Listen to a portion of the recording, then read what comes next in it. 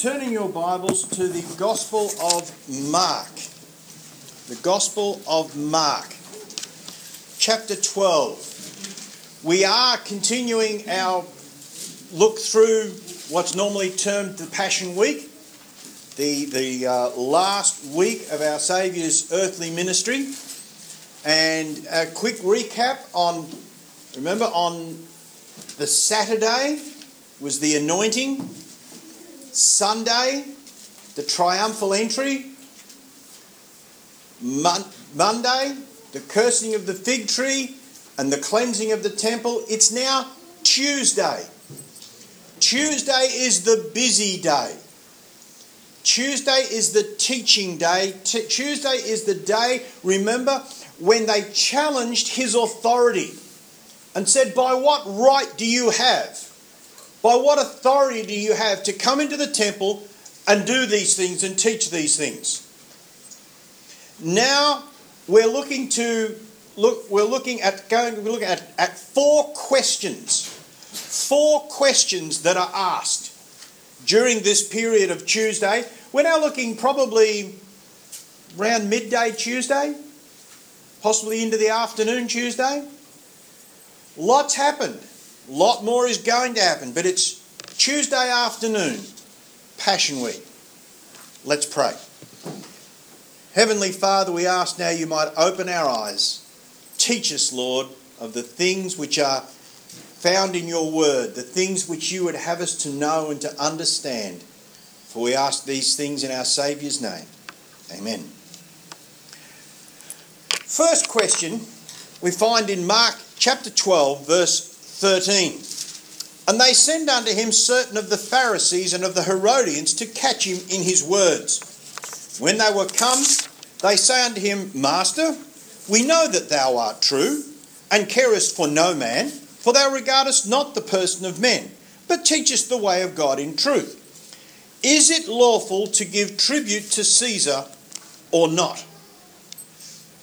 Now, what we have here is a very clear example of that old principle that my enemy's enemy is my friend. These two groups, the Herodians and the Pharisees, hated each other. Absolutely hated each other. The reason being, the Pharisees were a religious group. They were the religious teachers and leaders of the day. The Herodians were a political party. They were the supporters of Herod. Herod wasn't even Jewish. So you can imagine how well these two got on. But they have combined together to try and trap the Lord Jesus. And they ask him a question. But first of all, have a look at what they say to him. They say to him, Master, we know that thou art true. Well, no, they didn't believe he was true. Otherwise, they would have accepted his teaching. So they're lying through their teeth in their very first words. In fact, they called him master or teacher, and they didn't believe that either. Then they said, and carest for no man. Well, that's not true either. It's not that Jesus didn't care for any man. He loved people. He wept with them. He laughed with them. He went to their parties. Jesus loved being with people. But teachest the way of God in truth. Well, they didn't believe that either. They didn't believe he was teaching the way of God in truth. So they're lying right from the word start. When people flatter you, they're almost always lying. Think about it. If someone says, oh, you're clever and you're intelligent and you're wonderfully good looking, well, chances are they're lying. Number one, they don't believe it. And number two, it's probably not true anyhow. So they try flattery. And then they ask him the question, is it lawful to give tribute to Caesar or not? Do you have to pay your taxes? Now, of course, it was lawful under Roman law to give tribute to Caesar, but they're saying, is it lawful under the law of God to give tribute to Caesar? Shall we give or shall we not give? But he, knowing their hypocrisy, said unto them, Why tempt ye me? Bring me a penny that I may see it. Literally what he said was, bring me a denarius. Okay? Usually translated penny. Bring me a denarius. Well, what was a denarius? I do have one at home, but I forgot it. But what a denarius looked like was about that big. It's about the size of a 5-cent piece. Okay? That's how big a denarius was. It's a little coin. It's not a big coin at all. Little coin. When they first minted them, they made them about 1/3 silver. By this time, they were about 10% silver. And by the end of the empire, they would be about 3% silver, which says something about the empire. It had on the front an image of Caesar, the Caesar who was in power when it was minted. Most of the ones in Palestine at that time were from the reign of Augustus Caesar. They would have had his image on the front, and on the back they had an image of a goat. A goat? Yes, a goat. Because Caesar was born under the sign of Capricorn. So he stamped an image of a goat on the back of his coins. That's what a denarius was. How much was it worth? Well, it's recorded that it was roughly a day's wages for a labourer. That's a pretty loose sort of a thing because, labourers vary. Some labourers are worth 2 denarius a day and, some labourers aren't worth a denarius a week. A better measure, perhaps, is that a Roman legionnaire was paid 225 denarii a year. Okay? That gives you a rough idea of what it was worth. So, if you'd say a soldier today, an ordinary grunt infantryman, 40,000 a year, we're talking about a couple of $100, okay, for a denarius.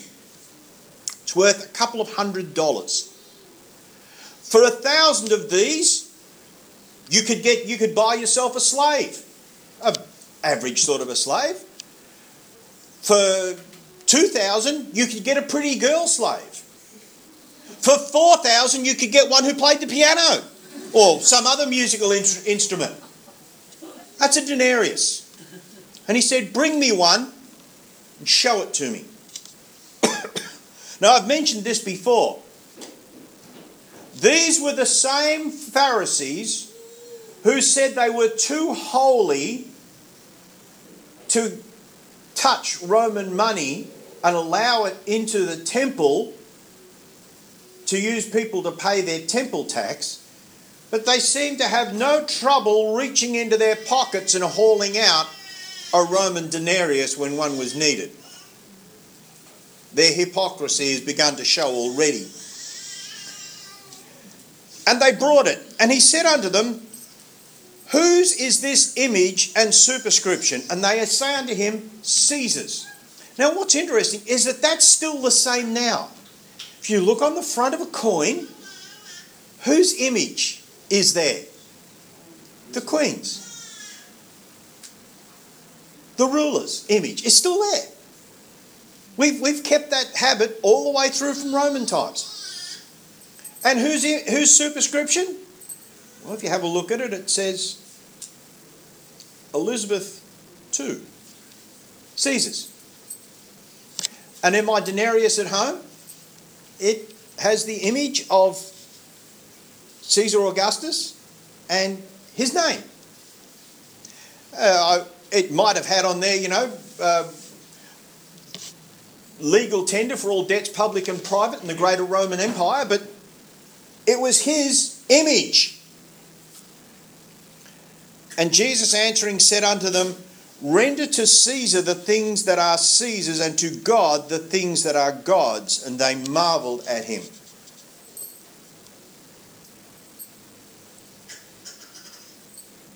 we ask the question, are Christians obliged to obey the law?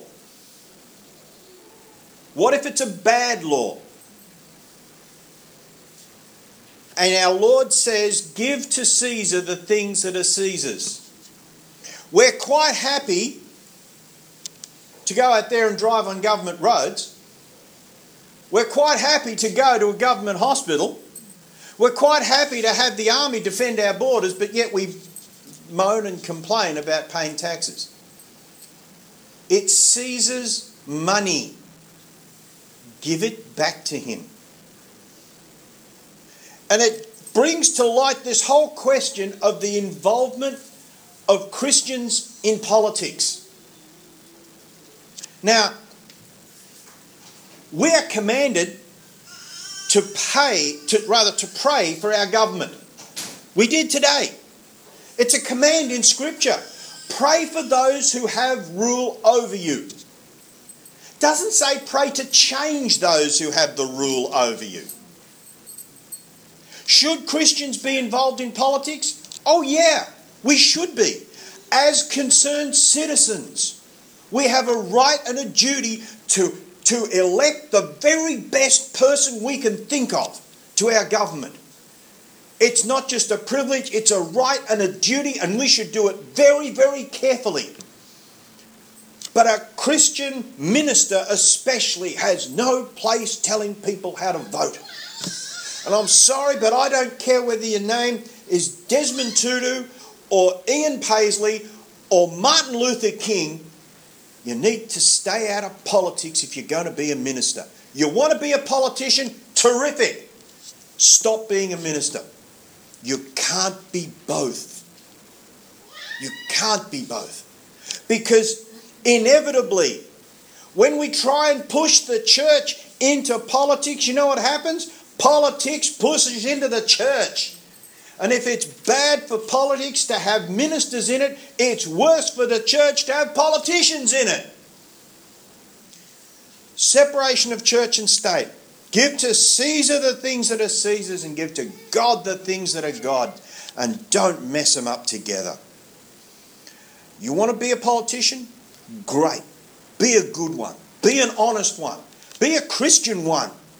Bring the values and the principles of Christ into politics. Terrific. But not as a minister. They stared at him. They marvelled at him. They didn't have an answer for him. And then came the second question. When you think about that, first question is, how do we live in today's world? Really? That first question is, how do we live in today's world? And the answer is honestly, openly. That's how we live. The second question that came to him was in verse 18. Then came to him the Sadducees, which say there is no resurrection. Now there were they talk about two main groups in the Jewish society, or religious groups. There were the Pharisees and there were the Sadducees. Okay? Sadducees were a much smaller group. Not that many, but very powerful. They did not believe there was a resurrection. Now that makes it easy to understand the difference between the two groups. Because the Sadducees didn't believe there was any resurrection, and that made them sad, you see. Okay? Now the Pharisees believed they were really holy. So they'd get up in the morning and look in the mirror and they'd go, oh, I am fair, I see. So Pharisees, Sadducees, that's the difference. They say there is no resurrection, and they asked him this classic conundrum. Okay? And it's one clearly that the Sadducees had presented to the Pharisees who believed in a resurrection and said, explain this. And here's the way it runs. Master, Moses wrote unto us. Oh, hang on. Where did he write that? Okay? Just check that it's correct. No harm in checking. Deuteronomy 25, 5 and 6.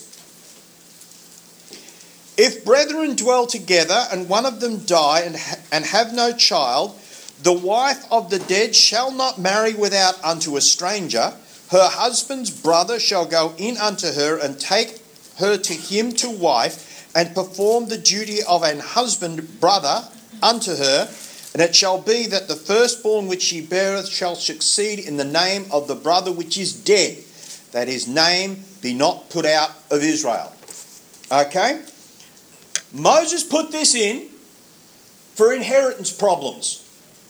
Okay? You've got two brothers, as they would have living in a family group. There would have been dad and all the brothers and all the in-laws together. A brother died and had no children. What happened to his inheritance? Well, if he was married, one of his brothers would marry the widow, and that guy's children would inherit not their father's, but the dead man's share. Okay, can you see how it worked? It was to preserve a family line. Okay, that's the way it worked. It was not a question about the widow, it was a question about the children and the inheritance. So here's the conundrum. If a man's brother die and leave his wife behind him, and leave no children, that his brother should take his wife and raise up seed unto his brother. Correct? Now there were 7 brethren, and the first took a wife, and dying left no seed. And the second took her and died, neither left he any seed, and the third likewise. And the 7 had her and left no seed, and last of all the woman died also. In the resurrection, therefore, when they shall rise, whose wife shall she be? For the 7 had her to wife. Okay. What was their problem? Well, their problem was, they said, if the dead rise, what about family relationships in the resurrection? Whose wife is she? And their problem was really a problem we get a lot with people.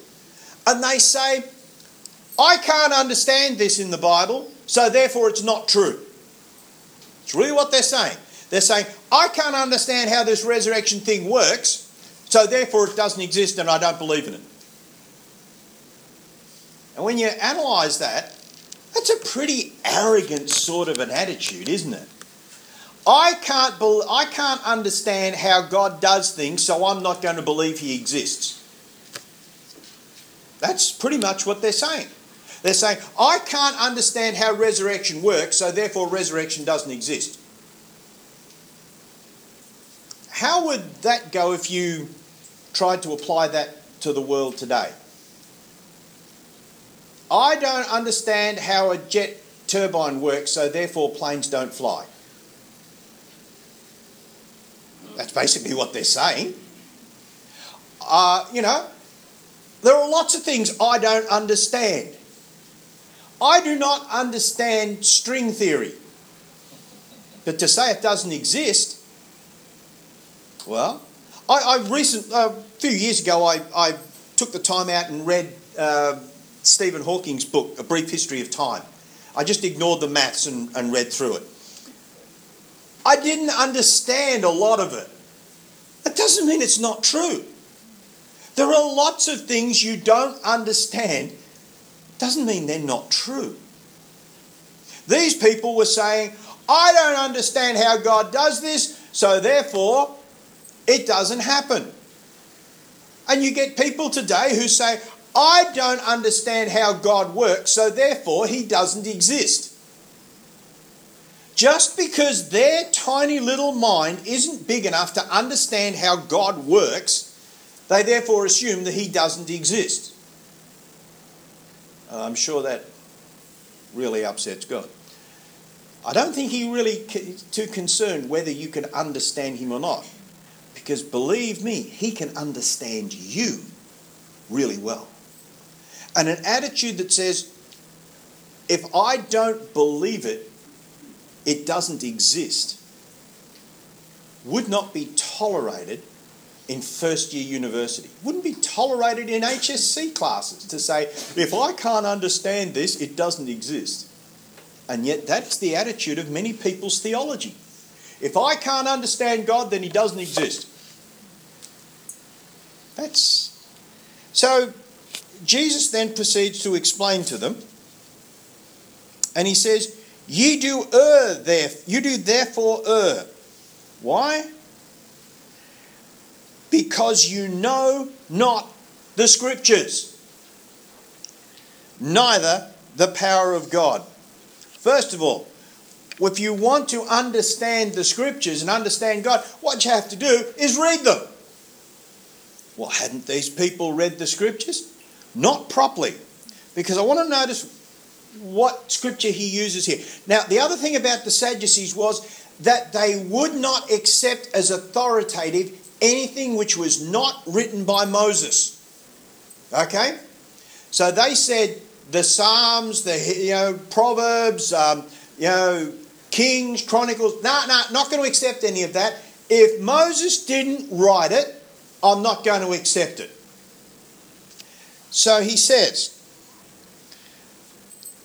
you do err therefore because you know not the Scriptures, neither the power of God. For when they shall rise from the dead, they neither marry nor are given in marriage, but are as the angels which are in heaven. Well, therefore he goes, okay, there's the first simple solution. The resurrected dead are not like us. They neither marry nor are given in marriage. So it doesn't matter what the relationship was between these 7 men and the woman. None of them are married when in the resurrection. But then he makes a brilliant point here and says, as touching the dead, that they rise, have ye not read in the book of Moses? The very place that you say is authoritative. How in the bush God spake unto him, and if you're wondering where that is, that's in Exodus 3. How in the bush God spake unto him, saying, I am the God of Abraham and the God of Isaac and the God of Jacob. He is not the God of the dead, but the God of the living. Ye therefore do greatly err. Now, you think, what? What's he getting at? See, it's all to do with the tense. That's what the whole point is here. The tense. You know? Past, present and future. In the book of Moses, when Moses is standing at the burning bush and God speaks to him and says, I am the God of Abraham. Not I was the God of Abraham, but I am the God of Abraham right now because Abraham's with me. Abraham is still here with me. And I am the God of Isaac and I am the God of Jacob because they're here with me. That the dead, they're dead on earth, but they're not dead to God. They're alive to him.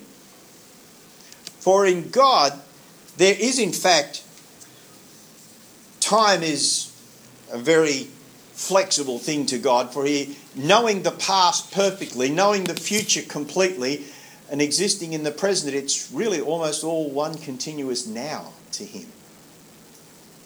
Past, present and future are not that significant to God because he knows the end from the beginning. He is not the God of the dead, but the God of the living. Ye therefore do greatly err.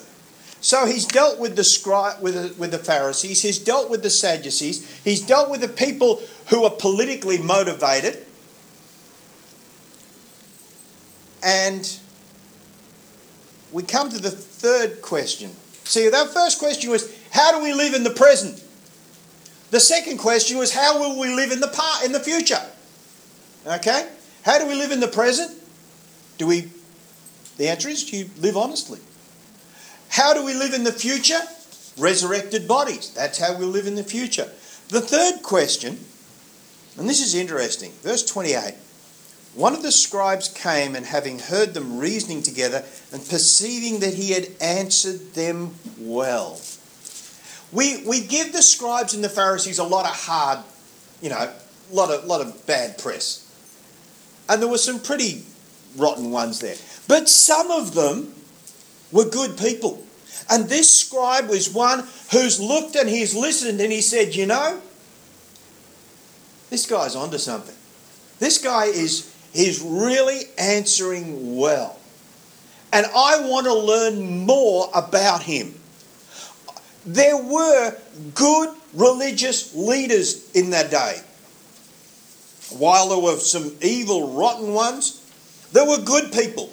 Men like Nicodemus, who though he came to Jesus by night, understood what he was saying. Men like Joseph of Arimathea, who would put it all on the line for Jesus' body. There were even, remember, men like wise Gamaliel, who told the Sanhedrin, don't get caught up fighting against God because you won't win. There were good religious leaders in that day. And this man was one of them. He'd studied the Word of God and he understood stuff and he wanted to learn more. And he asked him a question. Which is the first commandment of all? Now, it doesn't mean first in time. What was the first commandment in terms of time? Don't eat that fruit. That was the first commandment in time. He's saying, what is the first commandment in importance? What is the most important thing? First question, how do we live in this present world? Second question, how will we live in the future world? But the third question, no, this is better. This is a much better question. What's the most important thing to know? Hey, this guy is asking a good question, and he's asking it of the right person.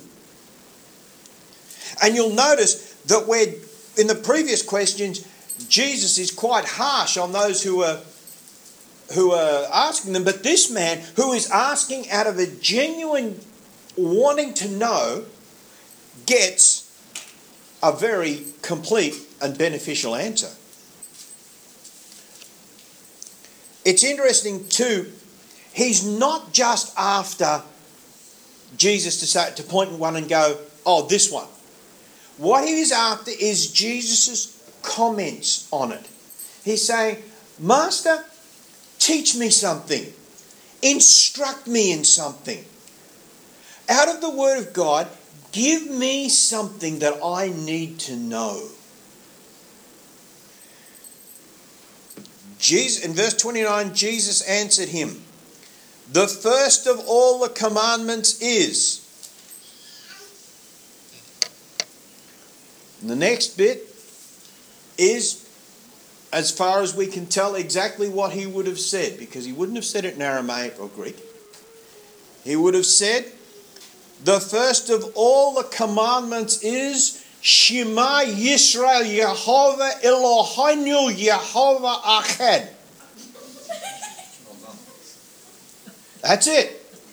It's called the Shema. You can hear it every Saturday in every synagogue in Hebrew. And what it is Hear, O Israel, the Lord our God is one Lord. That's it. And that's it in Hebrew. It's called the Shema because that's the first word in Hebrew. Hear. Listen up. Pay attention, Israel. Because the first point that marked Israel as different to every other nation was they said, not is our God better than your God, our God is the only God. They were the first nation to say, it's not that our God's bigger than yours, your God doesn't exist, and ours is the only God that exists. And it is the only Lord. Hear, O Israel. The Lord our God is one Lord. If you have a look at it, Deuteronomy 24. It's worth a look. Deuteronomy 6. Deuteronomy 6.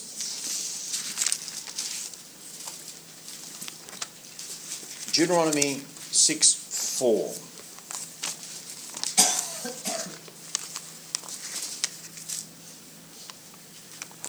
Because this will bear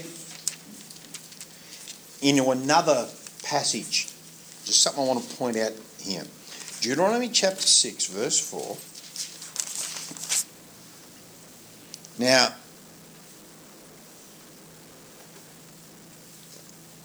hear, O Israel, the Lord our God is one Lord.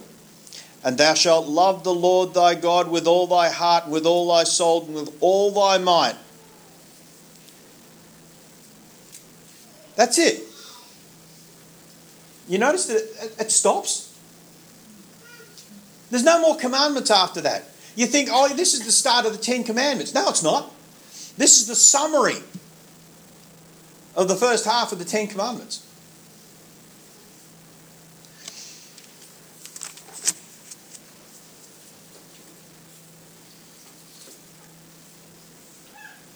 Back in Mark,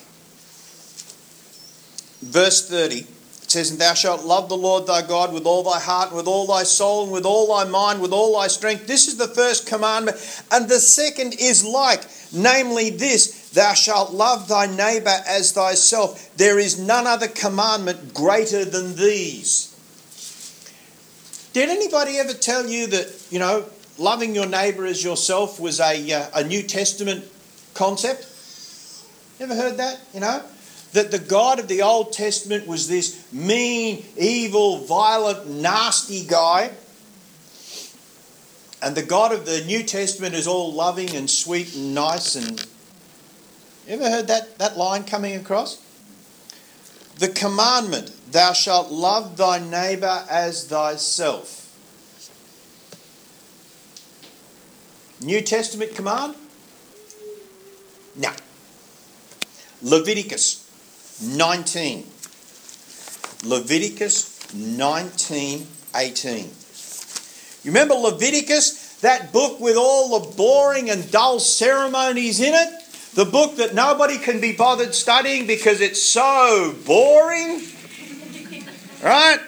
Leviticus 19:18 says, thou shalt not avenge nor bear any grudge against the children of thy people, but thou shalt love thy neighbour as thyself, for I am the Lord. It's an Old Testament teaching. Love your neighbour as yourself is an Old Testament teaching. There is no difference between Old Testament and New Testament. Same instructions are in there. Love your neighbour as yourself is straight out of Leviticus. Well, the scribe said unto him in verse 32, well, master, thou hast said the truth, for there is one God, and there is none other but he. And to love him with all the heart, and with all the understanding, with all the soul, and with all the strength, and to love his neighbour as himself is more than whole burnt offerings and sacrifices. This is a seriously intelligent, understanding scribe. He has understood the principle of loving God first, loving your neighbour as yourself, and that obeying God is far more important than all the ceremonies that you can do. Then Jesus saw that he had answered discreetly, wisely, intelligently, and said unto him, thou art not far from the kingdom of God. He said, almost. He said, almost. You've got it. Almost. You've seen the whole thing. So what had he missed? What had this scribe missed? He'd understood that You need to love God with all your heart and all your soul and all your strength. He's understood that you had to love your neighbour as yourself. What had he missed? What hadn't he understood? Well, the thing he hadn't understood was, you can't do it. You can't make it. You can't live like that. None of us can live like that. You can want to, you can try to, you can strive to, but you're not going to make it. None of us can say that we love God with all our heart and all our soul and all our mind and all our strength. And none of us really honestly will admit that we do love our neighbour as ourselves. We try, but we don't really make it. And that was what he had missed. He had understood the law and what it meant, but not where it was leading. He'd understood the principle and he desired to serve God. And there's one last question coming. Look over in Matthew chapter 22. One last question.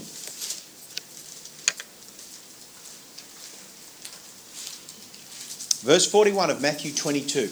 We've had the question, how do you live in today's world? Honestly.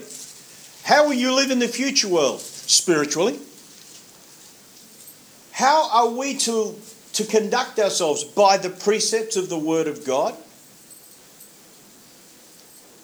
The last question of the 4 questions. Verse 41. While the Pharisees were gathered together, Jesus asked them, saying, What think ye of Christ? Whose son is he? And they say unto him, the son of David. Now, please understand, he's not referring to himself. Right? He's not saying, whose son am I? He's saying, the Christ, the Messiah.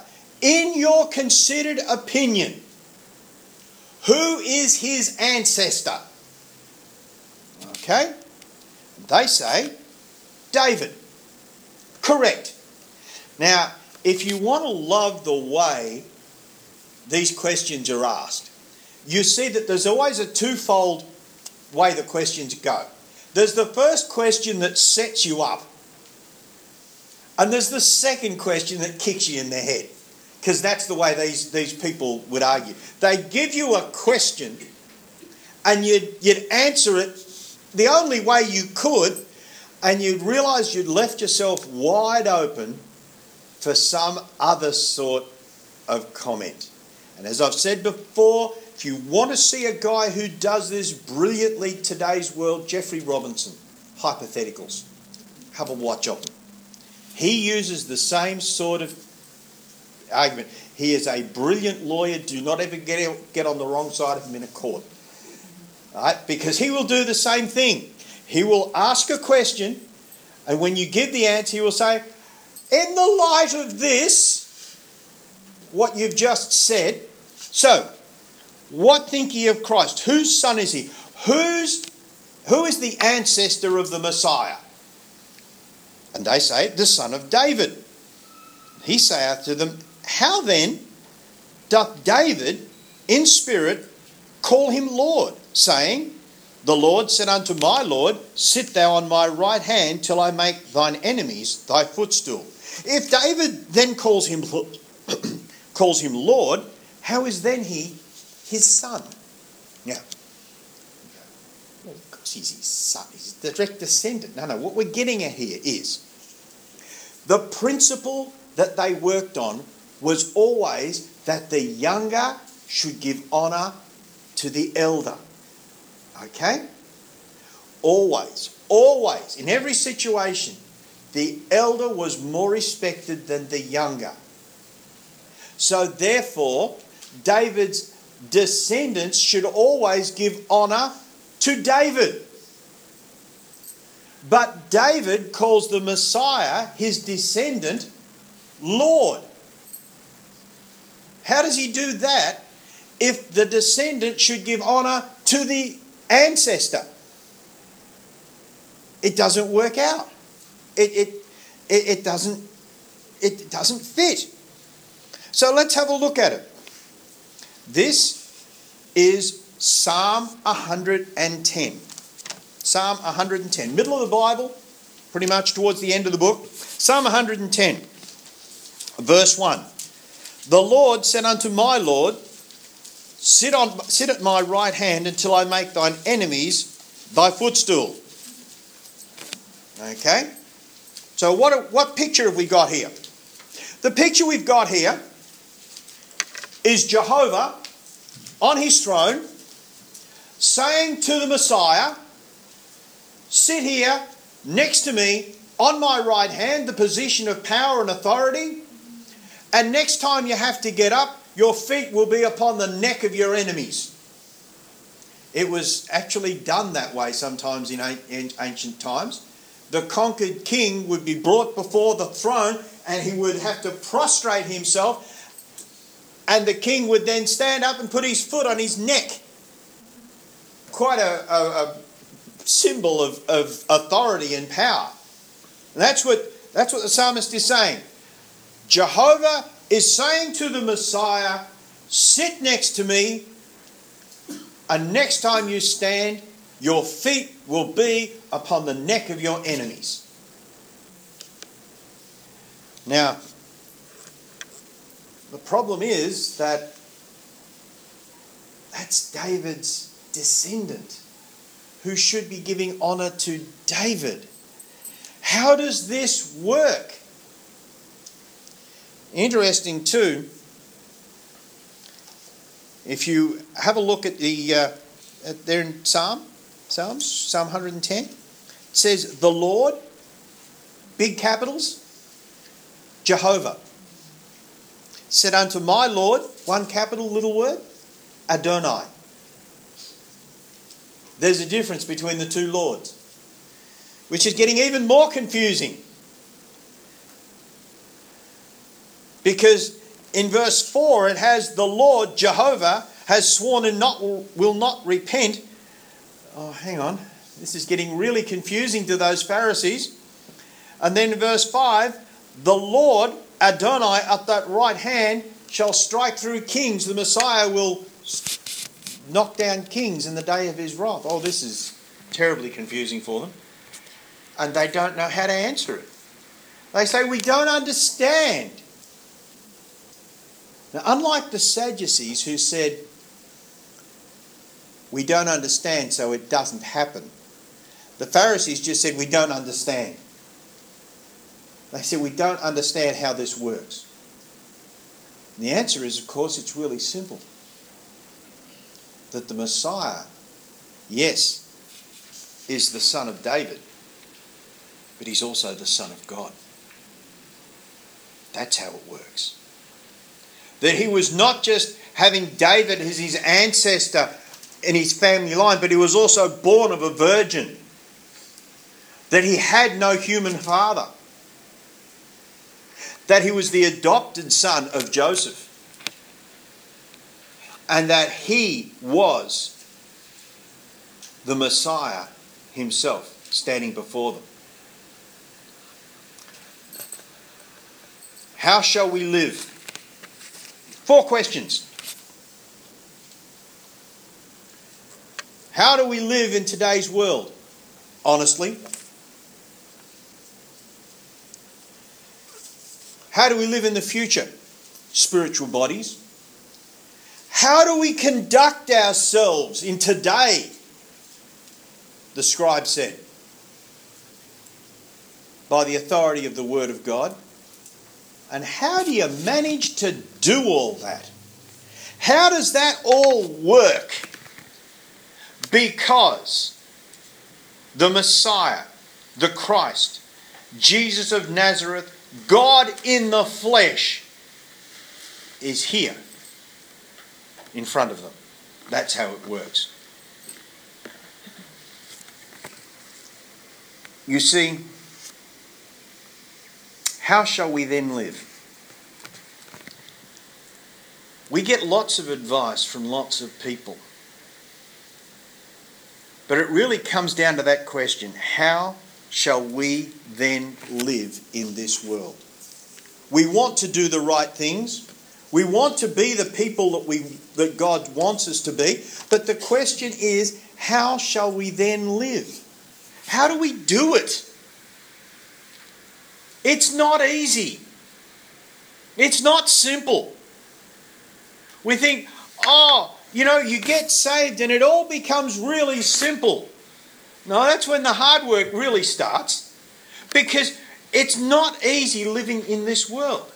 There's a temptation to say, I'll just be out for what I can get and cheat on my taxes and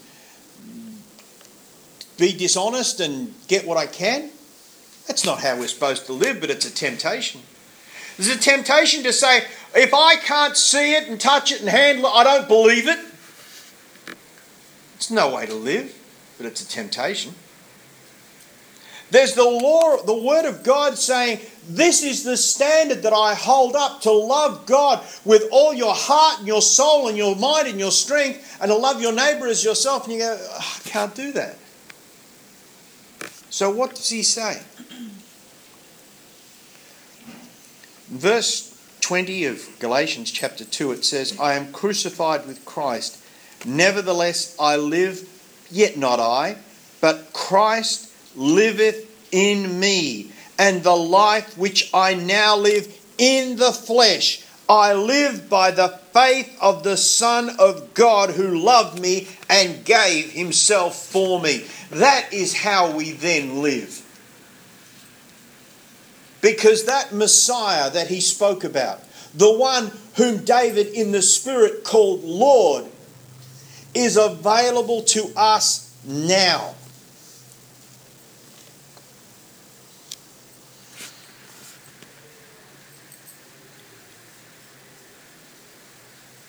The life which I now live in the flesh, I live by the faith of the Son of God. If you are going to live honestly, spiritually, and according to the Word of God, you are going to need the power of the faith of the Son of God in your life, because otherwise you're not going to make it.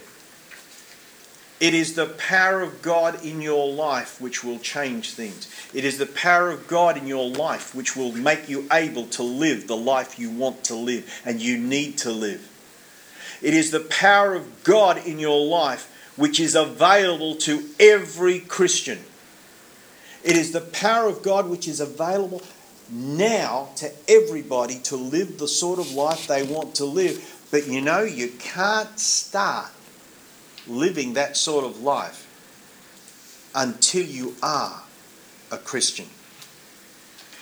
Remember it said, who loved me and gave himself for me.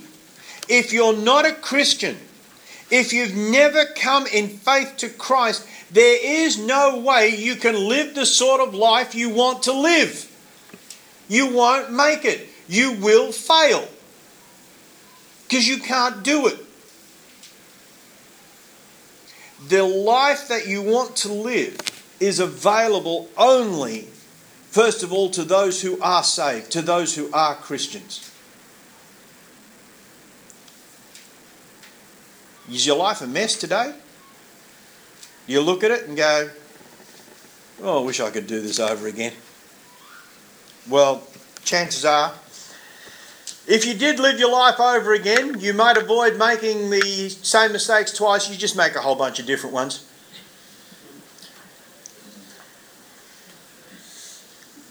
The life which I live, if I want to live it the way I want to live it and the way God wants me to live it.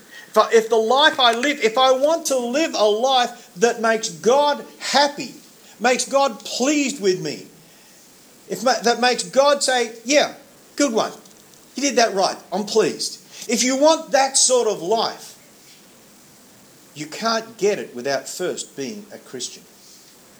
You need to realise you can't do it yourself. You can't make it on your own. And when you then realise that your life today is not what you want it to be, it's not what it should be, it's not what it ought to be, and you turn in Christ, turn in faith to Christ, you will realise something.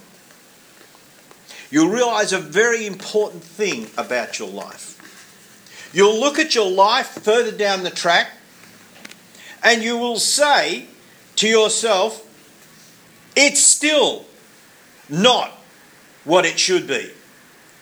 It's still not what it ought to be. It's still not what I want it to be.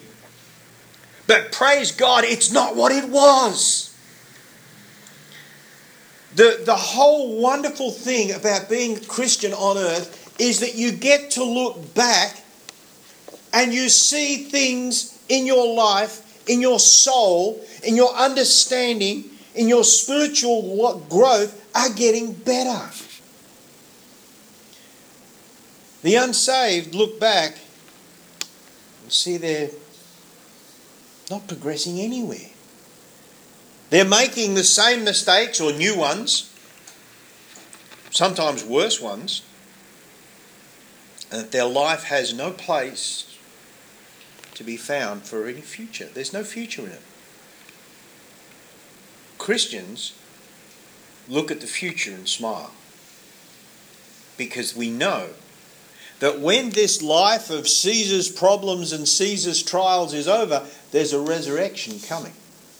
We also know that if we follow the Word of God and try our best to love God with all our heart, with all our soul, with all our strength, and love our neighbour as ourselves, that the Messiah, the Son of God, great David's greatest son, is there with us, helping us, supporting us. 4 questions. 4 questions, asking the question, how shall we then live? How shall we live honestly? How shall we live spiritually? How shall we live by the Word of God? And how shall we live by the power of the Son of God? This was a time when Jesus answered the questions that people brought to him in the temple. They brought to him the same questions that you have in your heart right now. I'll guarantee every question you have in your heart right now will boil down to one of those 4 questions. Whatever it is, whatever thing you've got in your heart right now that you are saying, how am I going to handle this, will boil down to one of those 4 questions. 1, what's my relationship like to the world around me? 2, what fear do I have for the resurrection to come? 3, am I obeying the Word of God as I should? And 4, does the power of the Son of God rest in me? Every question you have boils down to one of those 4. Guarantee it. Today, what's the question you've got? How am I going to live? Where am I going to live? What's my future? How do I conduct myself?